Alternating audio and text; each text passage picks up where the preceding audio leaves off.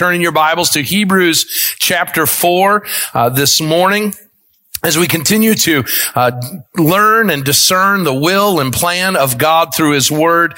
And we have been in this journey where we've been learning about a group of Christians who are beat up and knocked down for their faith. Maybe this week you were beat up and knocked down because you are a follower of Jesus Christ, because of your allegiance to Him and His Word. And what we've been learning is a history lesson of the people of Israel. And this would have been balm for the souls of those first readers of this letter because they needed hope. They needed rest. They needed a place that they could hold on to. And what we're going to learn today is that where we find that hope, where we find that rest is in the Word of God. And it was the mistake, the mortal mistake of the people of Israel during the wilderness generation to not hear and heed the Word of God in their day. And as a result, they turned their own way. They went astray and they fell into rebellion. And the application of what we're going to learn today is we need to strive. We need to hold fast to the Word of God because in our hour or day of testing, we need something to hold fast to, and that Word of God will lead us to the rest that we're looking for. And so once again, we take up this word, and my prayer is that as we do, you're not going to learn anything new this morning if you've been a follower of Jesus Christ. What you are going to hear once again is the place that God's word needs to be in our lives. And my hope and my prayer as we examine our own lives is that we would see that we've become casual in the approach that we have to the very words that bring us life. And so this morning we pick up in Hebrews chapter 4, starting in verses 11 through 13. For many, you've heard these words before, but maybe for the first time hearing them in the context of a verse-by-verse sermon series out of the book of Hebrews, where we begin to recognize the grander truth of why God's word is so important to our persevering and to our endurance to run the race that's marked out for us. And so let's listen to what the writer of Hebrews has to say to us, and we'll ask for God's blessing on our time together. Let us therefore strive to enter the rest so that no one may fall by the same sort of disobedience. For the word of God is living and active, sharper than any two-edged sword, piercing to the division of soul and spirit, of joints and marrow, discerning the thoughts and intentions of the heart. And no creature is hidden from his sight, but all are naked and exposed to the eyes of him to whom we must all give an account. Let's pray. Father God, this morning we have been reminded in song about the power of your word. We've been reminded as we've sung these truths about you and about your salvation and the purifying work you do amongst your people. Lord, I pray that in light of those truths, we would not simply hear them, but we would do what they say. Father, we need to be a church that loves your word. We need to be a church that lives your word. Lord, we need to do so because we live in dark and despairing times. You've called us to be light in that world of darkness.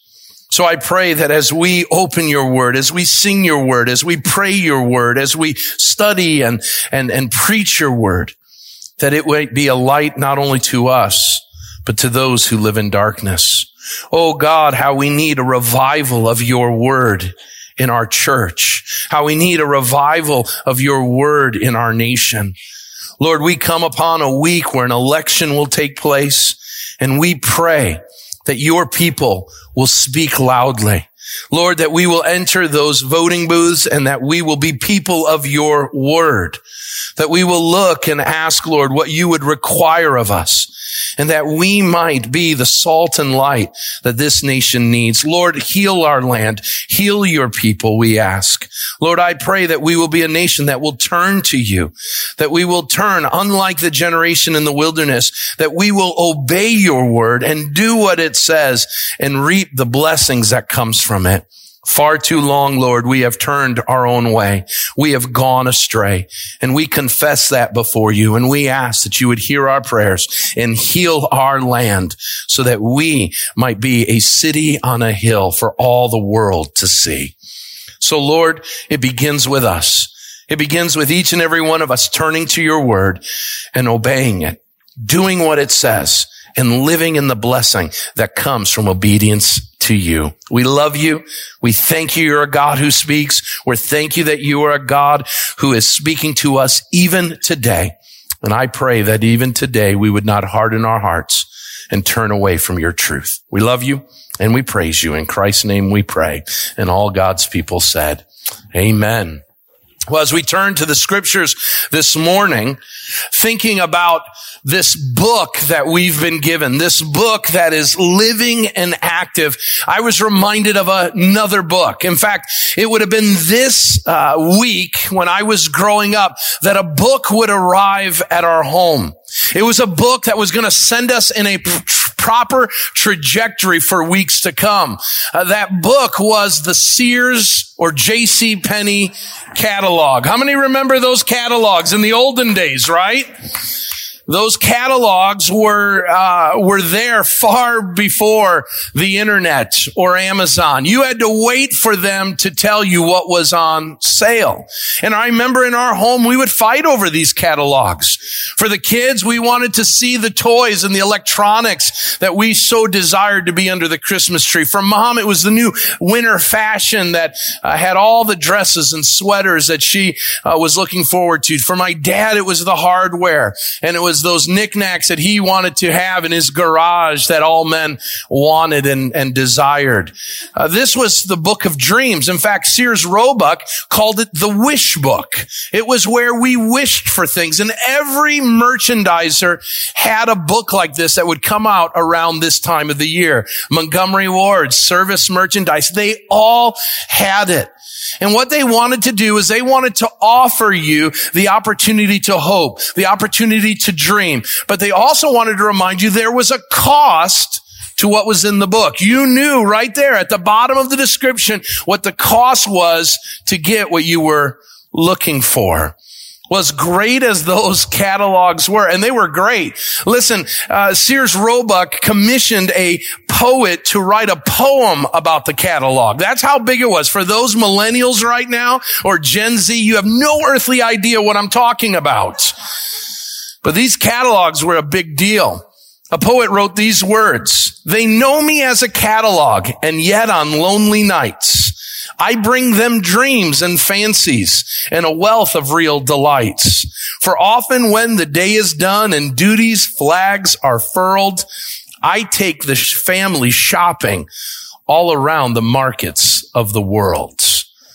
Today, I don't want to talk about the Sears catalog.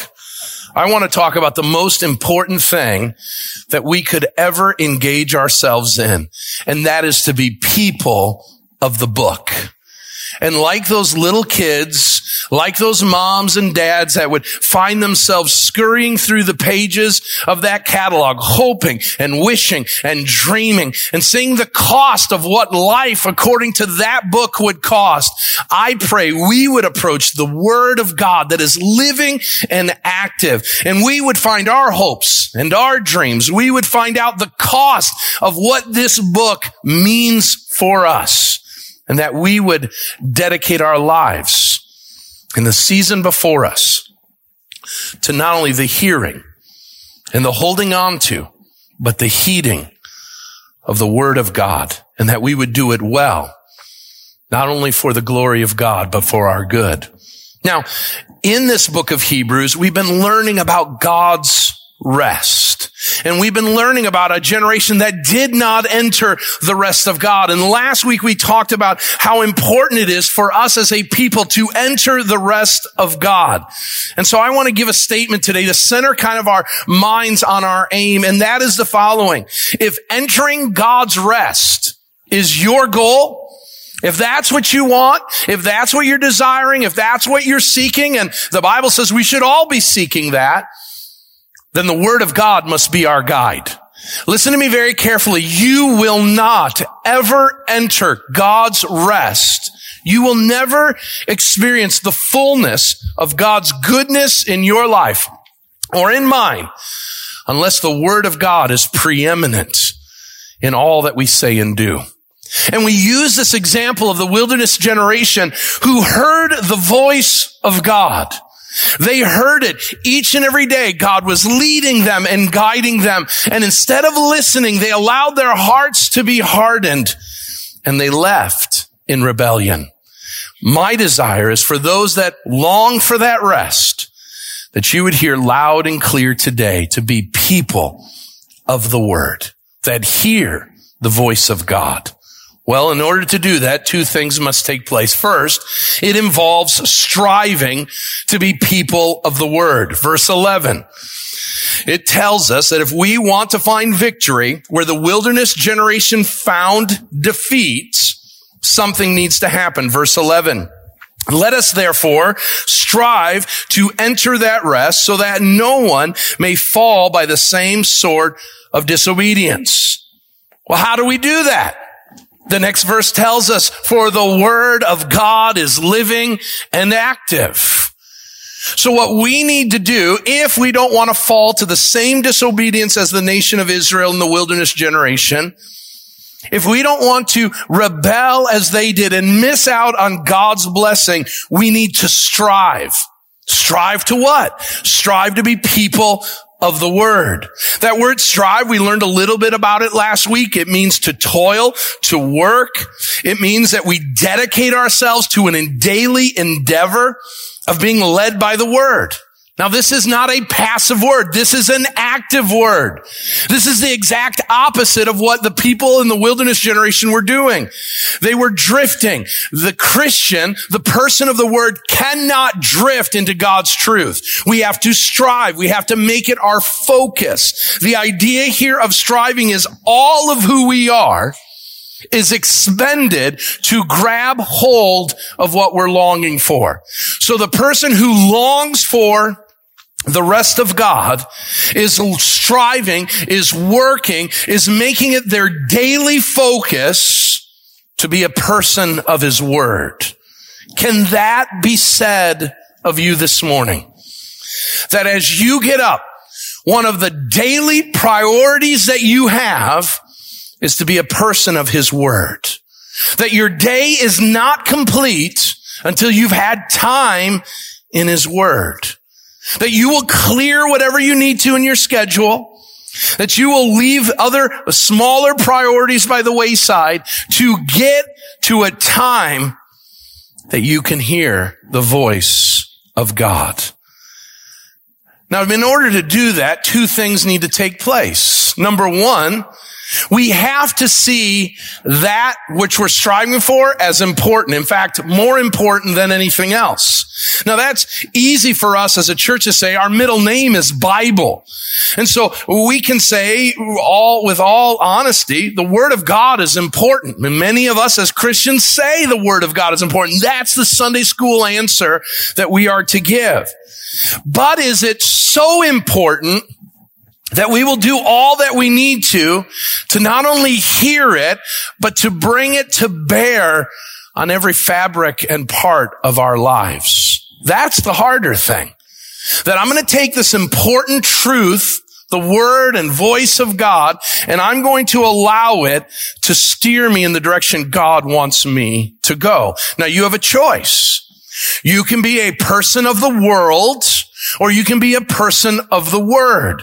Now, sadly, what many of us do is all week long, we're people of the world. We're entertained like they are. We prioritize our lives like the world does. We use our money like the world does. We talk like the world. We act like the world. And then we show up. We grab the Bible that was sitting in the back of our car where we left it last Sunday. We pick it up. We walk in with great confidence and we sit down. And what we demand is that the preacher would be a preacher of the Word. So we have a bunch of worldly individuals calling for one to bring the Word that they've not brought to bear in their lives for the last 6 days. Am I close? And so what happens is we speak about the importance of God's Word. but we don't bring it to bear. Now, one of the things that will inevitably happen is some things will begin to come out in our lives. That's why the context of this passage is so vitally important to our understanding of what's going on. Remember, the whole premise of this is don't be like the children of Israel who wandered in the wilderness because they were unwilling to listen to the voice of God. That's why it's imperative for us to do a little review. Go back to Hebrews chapter 3, starting in verse 7. And what we have is a resuscitation of Psalm 95. Therefore, as the Holy Spirit says, today if you hear his voice, do not harden your hearts as in the rebellion, on the day of testing in the wilderness, where your fathers put me to the test and saw my works for 40 years. Therefore, I was provoked with that generation and said, they always go astray in their heart. They do not know my ways. So I've sworn in my wrath, they shall not enter my rest. So take care, brothers. So he's moved from the Old Testament generation to the New Testament generation. Take care, brothers, lest there be in any of you an evil and unbelieving heart, leading you to do the same thing they did, that is to fall away from the living God.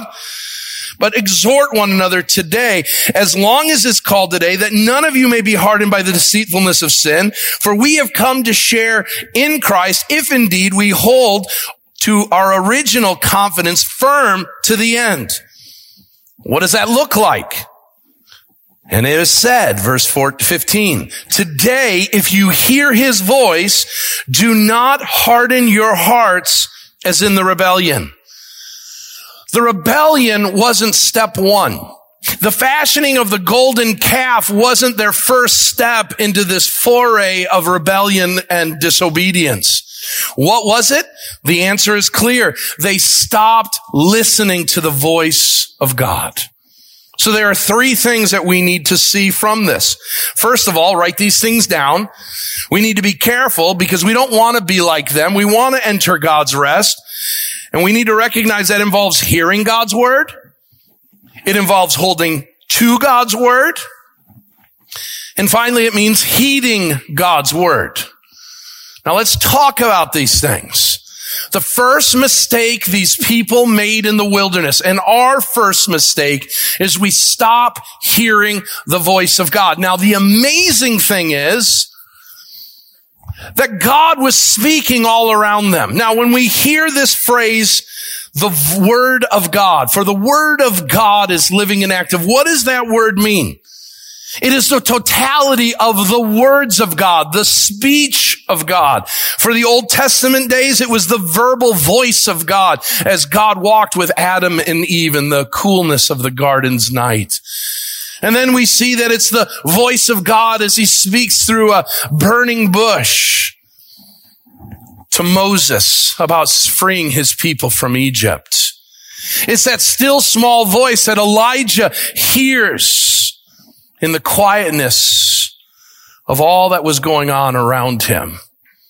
It's the voice of God that speaks to us through the pages of the book that's in your hands, that is living and active, that is able to rebuke and correct and train the man or woman of God in righteousness. Why? Because all scripture is God breathed. It's God spoken. So it's the totality. God is speaking. And the question is, are we listening? Now, you want to know if you're listening or not? Let me ask you these three questions. Number one, is the voice of God no louder than everyone else's? What I mean by that is when God speaks, is it no different than anything else of the noise that's going on around us? One of the great frustrations, and parents, you will agree with me, you come into the TV room and you've got a job for one of your children and you say, hey son, hey daughter, I need you to do this. And what happens is nothing happens. And you've been there, no doubt, because they're looking at the screen on the wall, and that's all they hear. So there's something going on in the back of their mind. They know someone's talking, but the thing that's on the TV is louder than that which is being spoken. Now listen to me. I get frustrated by that. How many would agree? They get frustrated by that, parents. Why? Because you know your voice has way more importance, has way more value than whatever is going on that screen, right? That's a jealousy for your words. How much more infinitely jealous is the God of the universe as he speaks to us and his voice is no louder than the voices around us. That the God who created us, the God that knows us, the God that hears our fears and anxieties, even if we don't utter them, is speaking to us and we can't hear him because his voice is no louder than the other voices around. Be careful. Number 2, be careful when you're able to tune God out. That you hear God speaking, but again, and this is a word to teenagers because I remember I majored in tuning my parents out. Okay? It's like Charlie Brown's mom when she speaks from the other room, right? It's the trombone voice. Womp, womp, womp, womp, womp. I don't know what she's saying. I hear the noise. And some of us, God is speaking, and he's speaking right now. He's saying, I want you to hear me. Today, if you hear my voice, do not harden your hearts. And some of you right now, all you hear from me is womp, womp, womp, womp, womp. Tuning it out. Is Nick Foles going to have a good football game today? Matt Nagy going to call right plays? That's what you're thinking about right now. I raked the leaves yesterday, and my neighbor's leaves are in my yard right now. Where am I going to go? The places are all shut down. I'm hungry. Where am I going to eat? Womp, womp, womp, womp, womp. And as you're doing that in your mind right now, what's begging the question is, when is the womp, womp, womp going to stop? Let's move on. Be careful. God is speaking, and the hardening of your heart is that God's voice is no louder than anyone else's. Or 2, you have figured out a way to tune him out. Number 3, and this is even more insidious. Be careful when you hear the voice of God. You hear what he says. And pardon my words, you tell him to shut up. Some of you are hearing the voice of God. God is saying, I don't want you to live that way. I don't want you engaged in that activity. I don't want you looking at those things on the internet. I don't want you talking that way. And you hear it. It's loud and clear. It's not wah, wah, wah, wah. It's don't do those things. Live in light of my truth. And you're like, you know what? Get out. I don't want to hear it. I want these things more than I want your word. These 3 things will tell you if you're a person of the world or if you're a person of the word. God is speaking. Are you listening? Now, once we hear the word, we've got to hold on to the word. Now, notice in the phrase, and I'm back in chapter 3 again, chapter 3, verse 8, do not harden your hearts as in the day of rebellion, on the day of testing. That phrase, day of testing in the wilderness, that's an important one. What that's talking about is the day of tumult, the day of struggle. One of the things that the Lord knows about us is when we get squeezed, we turn to him. When things don't go our way, we run to him. That's why we are quick to give 911 prayers up, because we find ourselves in a corner and then we can only turn to God. This is not what the people of God did in the day of testing. The reason why is they weren't listening, so they didn't have at their disposal the truths and the promises of God that would hold them secure in the day of testing. Likewise, if we're not hearing the Lord in the good times, when life is good, then when the life is bad, we will have nothing to hold on to. And so each and every day, whether life's going well for us, we grab a hold of the word and we hold on tight.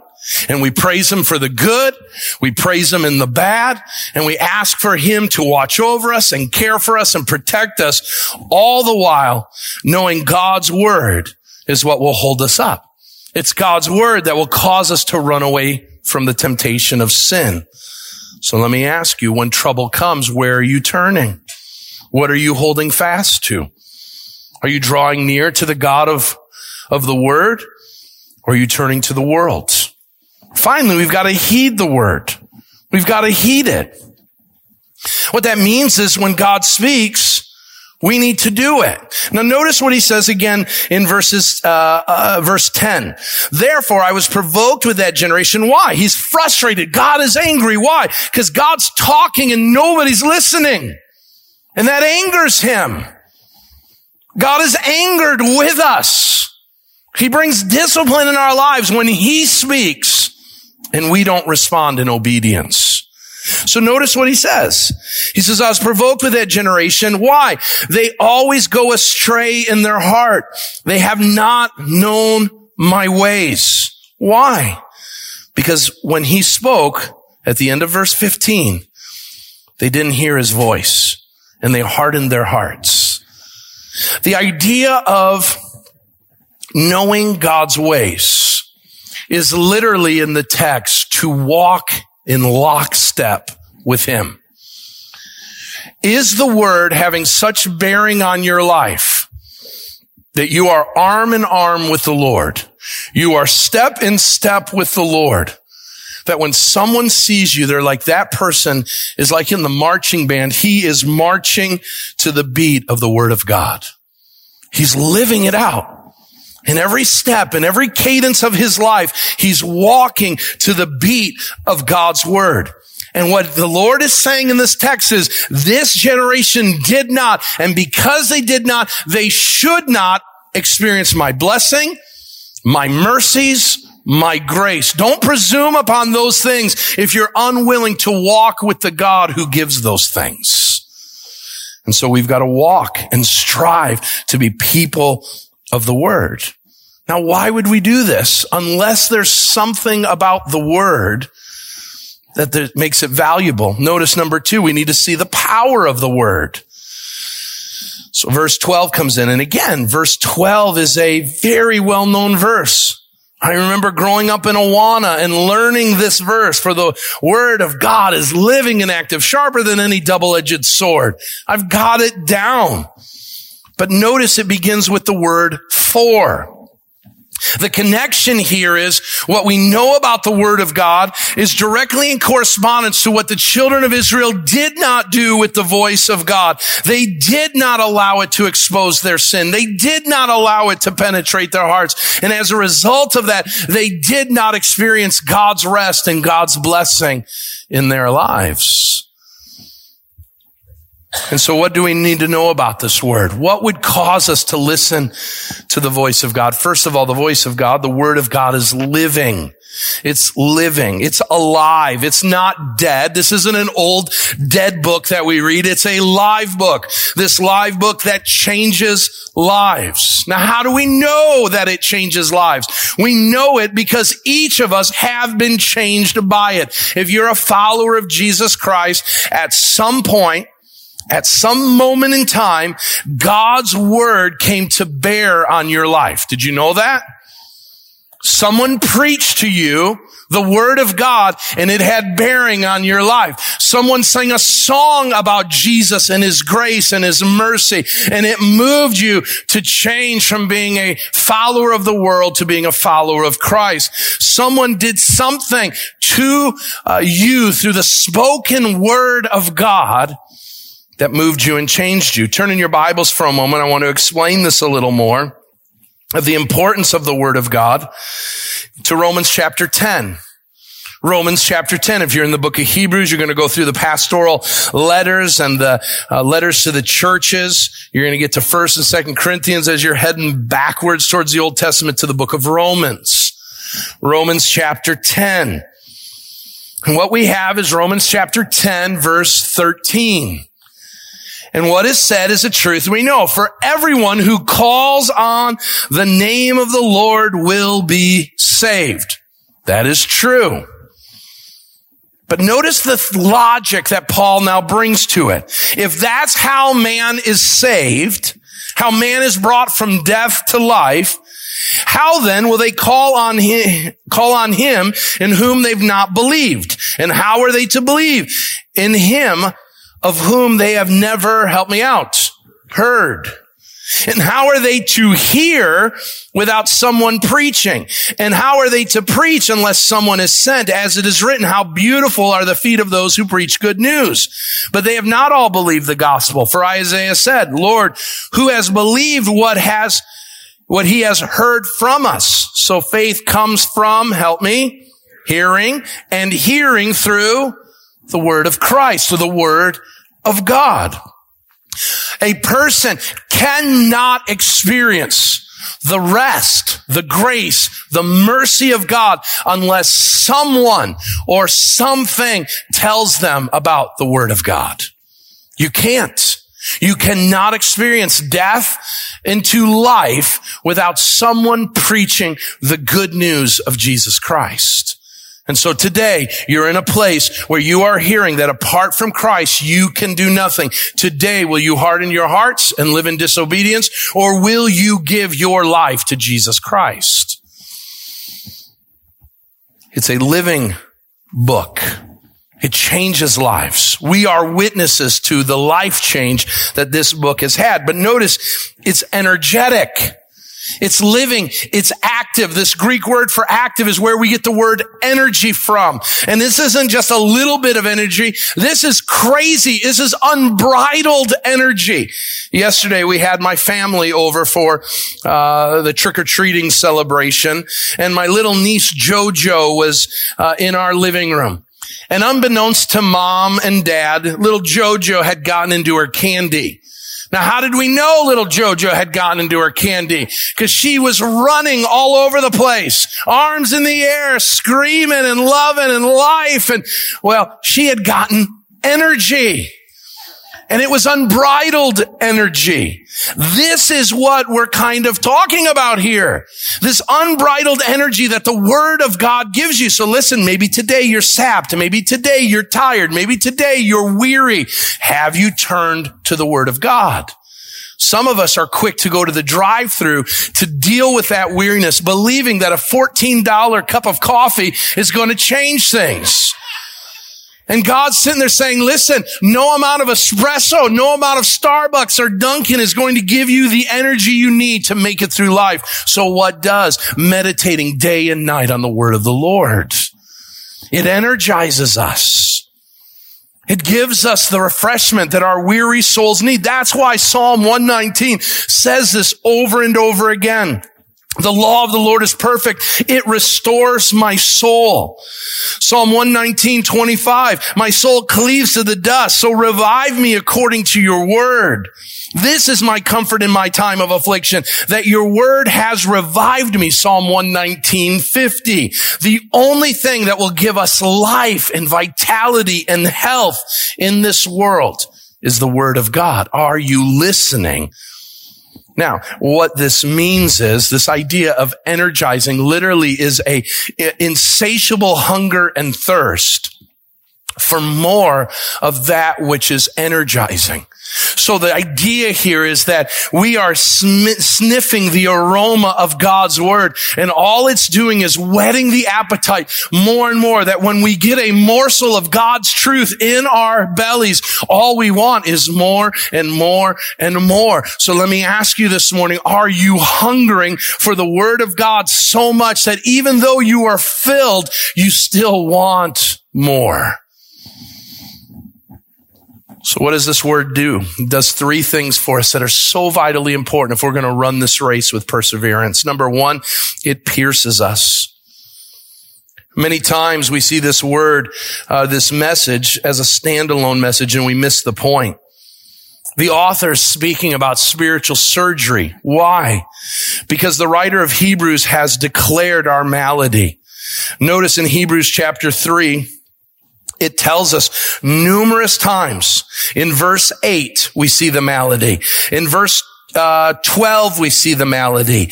In verse 13, we see the malady. In verse 15, we see the malady. What is it? A hardened, unbelieving heart. That's our problem. The reason why we don't enter God's rest, the reason why we don't experience God's blessing in our life, the reason why we don't experience the fullness of God as followers of Jesus Christ is there is a hardened part of our hearts. And so what God says is, I want to do surgery on you. I want to pierce your heart. I want to start cutting away the hardened areas of your heart so that you might experience the fullness of my grace and my mercy. And so we've got to allow the Word of God to do it. Now, here's the problem. When something pierces us, it hurts. And so one of the ways that you know you're hearing the voice of the Lord is if you have that twinge of pain when he cuts. When you sit there and say, ow, you're getting a little too close to home, Lord. You're calling me things that I don't like to be called, but they're true. You're pointing out areas in my life that need to change.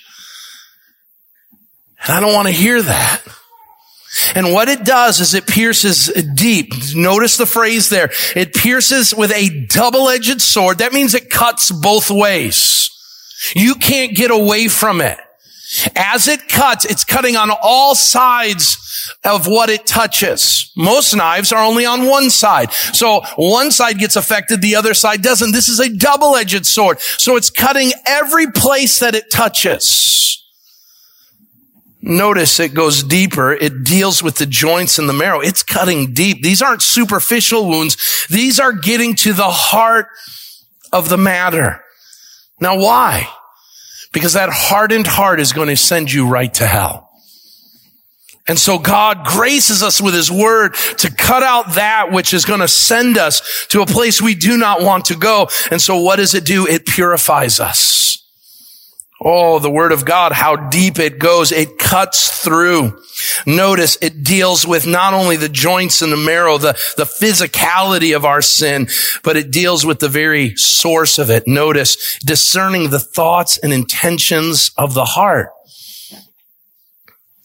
The word does something that people can't do in your life. So you go to your small group. I go to my small group, and how's life? It's good. How you doing? I'm loving the Lord and I'm living for him. And then you go home and you know what you're doing.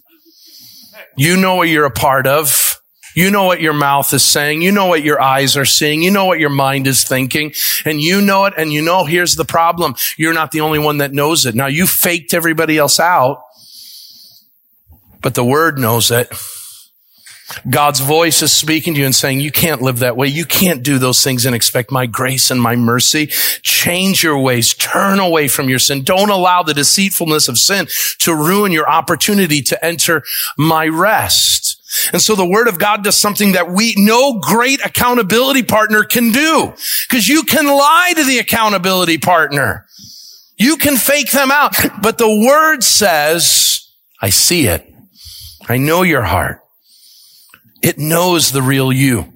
It knows the you when nobody else is around. It knows the you when you're lying through your teeth and saying all manner of bad things in your head about the person you're smiling at in that moment. And it's calling it out, and it's cutting it, and it's purifying you. Why? Because the word of God comes from the heart of God, and the heart of God is that you would not live in sin, but live in the freedom of his voice and his truth. Well, what is all this for? This is so vitally important. It prepares us. Verse 13. That's a scary way to end a verse. And no creature is hidden from his sight, but all are naked and exposed to the eyes of him to whom we must give an account. And you say, okay, well, that's not me. I'm a follower of Jesus Christ. I'm a Christian. I don't have to do anything. Well, let's recognize the book of Hebrews is written to believers, and it says we're going to give an account. And the Bible is clear that every person will stand before God. For the unbeliever, we will stand before the Lord in the great throne room of God, and our question will be our destination, heaven or hell. And those that are great and small will stand before the Lord and have no excuse for their sin or their rebellion, and they will be sent to the fiery dungeons for eternity separated from God. But likewise, Christian, we too will give an account before the throne of Christ, and as Jesus deals and addresses with how we lived in the body, whether for him or not. Now, here's the grace. For the unbeliever, without warning, without any kind of heads up, the judgment day will come. For the believer, what God is doing, and this is the best way to put it, for the unbeliever, the judgment will be a pop quiz. It'll come out of nowhere. For us, God has given us the test in advance, and he's given us the answer key. And what he has said is, listen, all things are going to be exposed. But here's the thing. Recognize judgment is coming. And 2, here's how I'm going to judge you. And 3, here's how to pass that judgment. And so what he says is, be people of the word. Humble yourself. How do you go about standing before the judgment of Christ? With all confidence, by being humble and obedient and not hardening your hearts to the voice of God. And so what he's asking for us to do is to get on the table and to allow him to do daily surgery in our lives. Will it hurt? Yep. Will it cause us to have to say no to things? Yep. But in the process, and especially on the day of the Lord, we will be able to stand before the throne of grace, which we're going to get to next week, the throne of grace with confidence. We'll be able to stand before our Lord and our Savior with confidence because we will hear from him, well done, good and faithful servant. When I spoke to you, you listened. When I called you to something, you did it. When I asked you to serve, you served. When I asked you to give, you gave. When I asked you to love, you loved. You did what I asked you to do. So enter thy rest. Enter it. And receive all the blessing that comes. And so let me ask a very simple yet thoughtful question again. God is speaking. Are you listening? Do you hear him? Now we're going to pivot to a time of remembering the Lord's work in our lives, a time of communion. And so how do we connect these two things together? Write this down, and this will lead us into our time together. Communion with God is only possible when his word is our companion. You and I will never commune with God if God's word isn't in our heart, isn't in our minds, isn't on our tongues. If it's not leading us, we will never know what it means to live in communion with God. So I'm going to ask the worship team to come up. And we're going to take some time to quiet our hearts. And the verse that I want us to be thinking about is Psalm 119, 105. Thy word is a lamp unto my feet and a light unto my path. And what I'm going to ask as the worship team begins to play is for you to do some evaluating in your lives. How do we evaluate? We listen. We listen to the voice of God. And so let me tell you how God speaks. And as you begin to quiet your hearts, ask these things. God, are you speaking in such a way that is convicting me of a sin, a private and personal sin? If so, listening to his voice responds to him with sorrow and repentance. Maybe God is going to take this time and commend you as to how you responded in obedience to him. Well, your response should be that of humble gratitude and joy. Maybe the Lord is speaking you today and he's commanding you to do something. Will you look to him for the strength and the resolve to obey him and to do it with his strength? Maybe the Lord is speaking to you today about a promise he's made to you. A promise that you need to hold on to tightly in this time of need. Then in this time of communion, marvel at his grace and trust him that he will do what he says. Maybe there's a warning to be heard. Maybe he's warning you, run away from that sin, run away from that person, run away from that crowd. You're going into danger. Then take seriously his warning. And with a thankful heart, run away from it and turn to him. Maybe today he's wanting to make himself known to you, describing himself about himself to you. Maybe his Son, maybe his Holy Spirit. then affirm and admire with a heart of worship, that you might be able to see and enjoy his goodness and his beauty. Let the word of God be a lamp to your feet as you listen to the voice of God. Let's spend some time in quietness listening to our Lord speak to us.